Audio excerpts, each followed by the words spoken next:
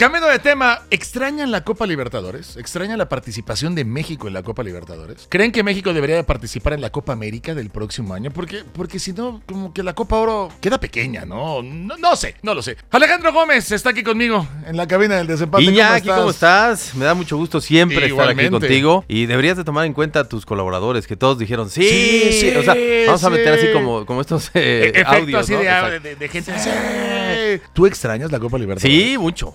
¿Extrañas que México participe en la Copa América? Bueno, que sigue participando, ¿no? Pero sí, esta Copa América de Brasil ya no da tiempo. Y además, aunque diera tiempo, pues no quedamos muy bien con Brasil porque fue el único que votó en contra del Mundial United, ¿no? United. Entonces, pero más allá de esta Copa América, a la que sigue sí regresaremos. Okay. Sí regresará la selección mexicana. Y además, si te acuerdas, parte de lo que quieren retomar es esta Copa que organizaba Univisión, que la primera la llamaron Centenario porque justamente festejaba ese aniversario. Sí. Y pues resultó un gran negocio, ¿no? Una gran idea. 2016 te refieres, ¿no? La que juega la final Argentina con Chile en Estados Unidos. Ajá, la de los penales la otra del vez. 7-0 México con Chile. Bueno, ese es otro tema. No vamos a entrar en eso. Sí, no nos queremos acordar, pero de lo demás, la verdad es que yo sí tengo muy buenos recuerdos, tanto en Copa América, la selección de Javier Aguirre, la primera que me tocó ir a mí a esa final, la de Ecuador, en 93, y que México también perdió la final 2-1 contra Argentina, pero muy buenos recuerdos en eso. Totalmente de acuerdo. Creo que el nivel de exigencia que tiene la Copa Libertadores va muy por encima de lo que nos ofrece la CONCACAF. El nivel de exigencia de lo que tiene la Copa América va por encima de la Copa Oro. Entonces, si quieres dar si quieres saltar a un escalón y dar un paso más grande hacia cierta, no lo sé, trascendencia a nivel mundial, tienes que jugar estos torneos. Porque la verdad es que lo que tenemos en nuestra área no es que nos quede chico, pero creo que no es suficiente para probar hasta dónde puede llegar el fútbol en México. Sí, y además,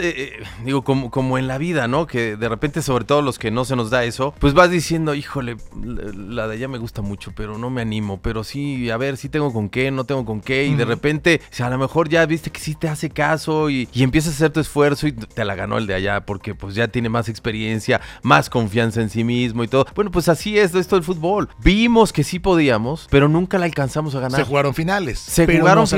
Pero no se alcanzó a ganar, ni siquiera con Tigres y su plantilla millonaria. ¿Sí? Le ganamos porque pues, es el fútbol mexicano y me siento parte le ganamos a River, ¿no? Pero es que está bien interesante. Hay que hacer una evaluación. ¿Cuándo México jugó finales y contra qué equipos los perdió? ¿Contra qué equipos perdió estas finales, no?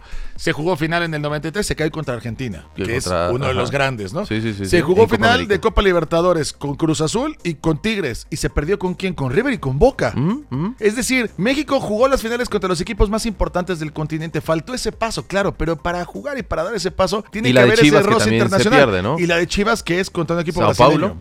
Contra Sao Paulo. O sea, son los equipos más importantes de Sudamérica. Sí. ¿Estamos de acuerdo? Ahora, y contra Colombia en Copa América también con visitantes siempre será, ¿no? Pero vaya, ya van, si juntamos Copa América y Copa Libertadores, van 5 oportunidades de ganar y ninguna conseguida. La famosa es la de Sudamericana de Pachuca, ¿no? No te puedes ir sin levantar ese trofeo. De acuerdo. La de Pachuca, exactamente, pero es Copa Sudamericana. Sí, que digamos, es otro nivel, es otro escalón, nivel. No tiene la es como en Europa ganar la Europa League. Tal cual. Es muy importante, pero no es la Champions.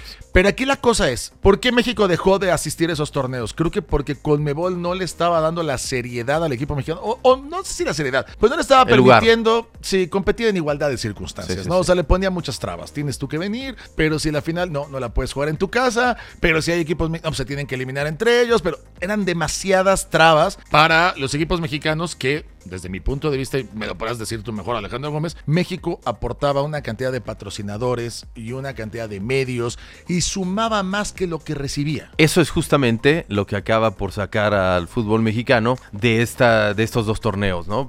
La parte comercial, que es la que al final importa y pesa y ayuda a tomar las decisiones, ¿no?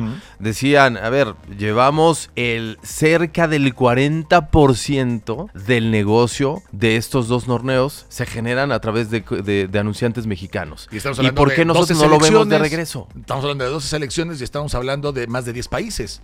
El 40% lo pone México. ¿Por qué no lo ves de regreso? Ese es el gran tema, ¿no? Ese es el gran tema. Pero luego resulta, y también ese es parte del gran tema, que México intenta hacer otro torneo y vamos a hacer relaciones con la MLS y entonces invitamos también, si queremos, a Centroamérica, los que nos gusten. Se vieron incluso hasta posibilidades con Asia, ¿no? Traer a equipos japoneses, traer a equipos chinos, traer equipos coreanos o selecciones de estos países que menciono. Y se empezó a complicar. Y entonces pasa el tiempo y no hacemos nada. Y lo único que se hace es una supercopa contra equipos de la MLS, en donde pues la gana sin ningún problema Tigres contra el Toronto.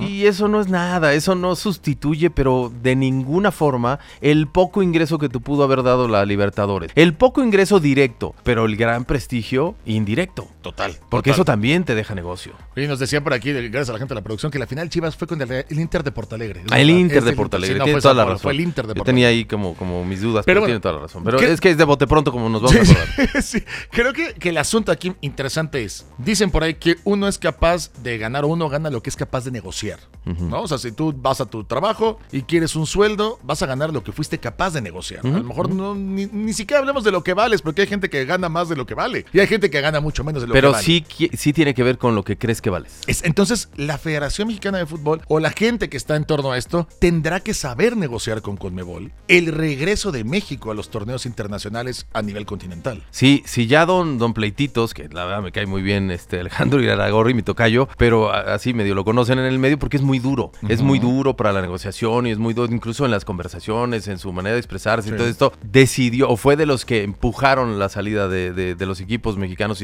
y la selección de Conmebol, encontró otra idea y otra fórmula que bueno, pero como no la han encontrado, yo creo que con esa misma capacidad de negociación dura, regresa y ya va a ser un hecho. O sea, ya está la cita en Asunción, en la Conmebol, con Alejandro Domínguez, homónimo de aquel jugador de las Águilas del América, que es el presidente de la Conmebol, y ya los esperan el 3 de diciembre, a John de Luisa y a Enrique Bonilla. ¿Y a qué van estos dos personajes si no es a decir, venga, vamos para adelante, ¿no? Pero sí tendrán que poner los puntos sobre las sillas, ¿no? Es que ese es el tema, ¿no? O sea, no va a ser como ustedes quieran. Nosotros vamos a aportar, pero ¿qué vamos a recibir, etcétera? Y la última pregunta, Alejandro, ¿cómo afectaría esto al fútbol mexicano? Porque el calendario en Sudamérica es distinto por cuestiones de clima, porque allá el verano es nuestro invierno y nuestro invierno es su verano. Entonces, el calendario al cual se acomoda la Copa Libertadores es diferente a lo que se juega en Europa y es diferente a los torneos cortos. Pero acuérdate que ya va a cambiar. O sea, bueno, ya está cambiando. Incluso va a ser a una sola sede la final, tipo formato de la Champions. Formato de Champions. Y entonces, si no mal recuerdo, arrancará por ahí de febrero-marzo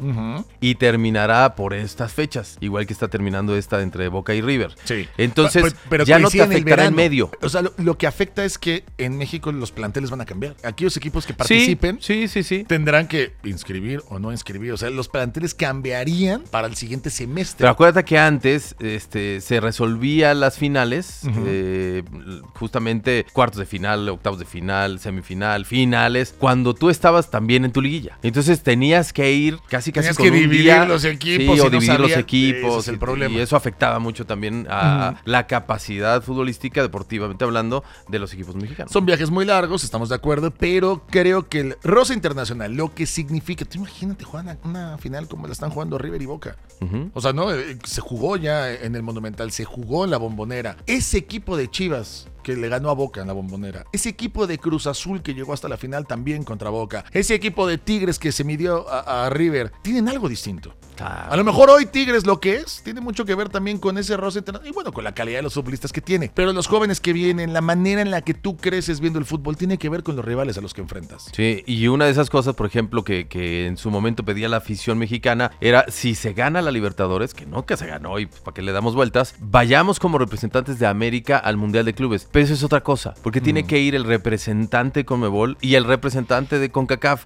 Y el representante de CONCACAF saldrá de otro torneo. ¿No? Lo ideal sería que eso sería maravilloso. Que algún día pudieran unirse a las confederaciones por el bien del fútbol. Sabemos que el tema del negocio es muy importante, pero por el bien del fútbol. Imagínate lo que sería una previa a lo mejor y en para CONCACAF. El negocio también sería buenísimo. Una previa en CONCACAF. Salen los mejores equipos de CONCACAF. Una previa en Libertadores. Y juntas como una especie de Champions, 32 equipos. Claro. Y que se formó un torneo serio de donde salga el mejor de América. No, y además se puede hacer tipo Copa Davis, ¿no? O sea, División 1, División 2, División 3. Y en la División 1, pues estarán los equipos que pueden ir a los mundiales. Formatos sobran. Y en las otras divisiones, pues ahí que se peleen. Que vayan con todo respeto, respeto. que vayan subiendo, Guatemala que vayan y el mismo Venezuela, ¿no? O sea, y ahí que vayan subiendo y ganándose un lugar y que uno del grupo mundial, del grupo americano, del grupo 1 americano, pueda descender también y perder su categoría. Y a lo mejor un día nos toca, ¿no? Pues la cosa está así. Conmebol y Copa Libertadores y el tema de la Copa América, todas pendientes de lo que puede pasar con el fútbol en México. Puede ser el regreso a este torneo y con ello pues también el poder ver más a la selección mexicana en la Copa América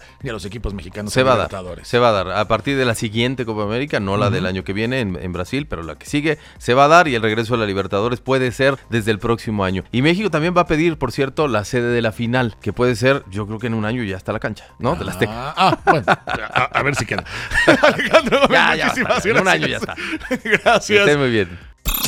El desempate. Después de escucharlo, no te quedarás igual.